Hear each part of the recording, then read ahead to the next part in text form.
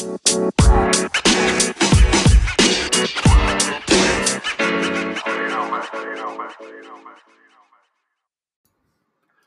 morning, afternoon, or evening, wherever you are in the world. Welcome to DBN News, the daily news that even plants crave. I'm your host, George, and here's your nerdy news for September 12th. Henry Cavill is reportedly parting ways with Warner Brothers in the DC universe. There were talks of Cavill making a cameo in the upcoming Shazam film, but things didn't work out due to scheduling conflicts. Who would you like to see done in the iconic S on their chest next? Let us know. PUBG's player base has taken a big dip recently. Today it dipped below 1 million players on Steam for the first time in a year.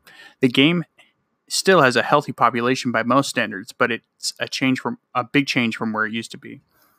It probably has nothing to do with the Call of Duty beta. Nope, no way. Nintendo Switch's official online service will be going live on September 18th. Up until this point, it has been free to play online with your Nintendo Switch, but it will soon cost you some money. Nintendo mentioned via a tweet that a 7-day free trial will be available upon launch.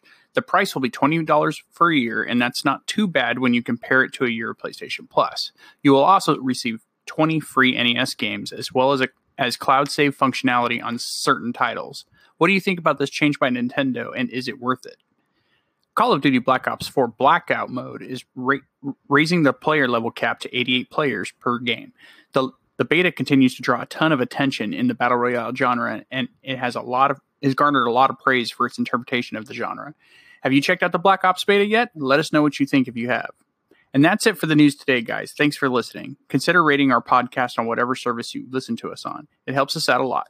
Let us know what you think about any of the stories we talked about by sending us a message on Anchor, the free app we use to record our show, Twitter @DadsBeardsNerds, and Instagram @DadsBeardsNerds Podcast. We also have a great Discord community you can join by checking our Twitter bio as well. We'd love to hear from you. Until next time, thank you all for listening again, and take care.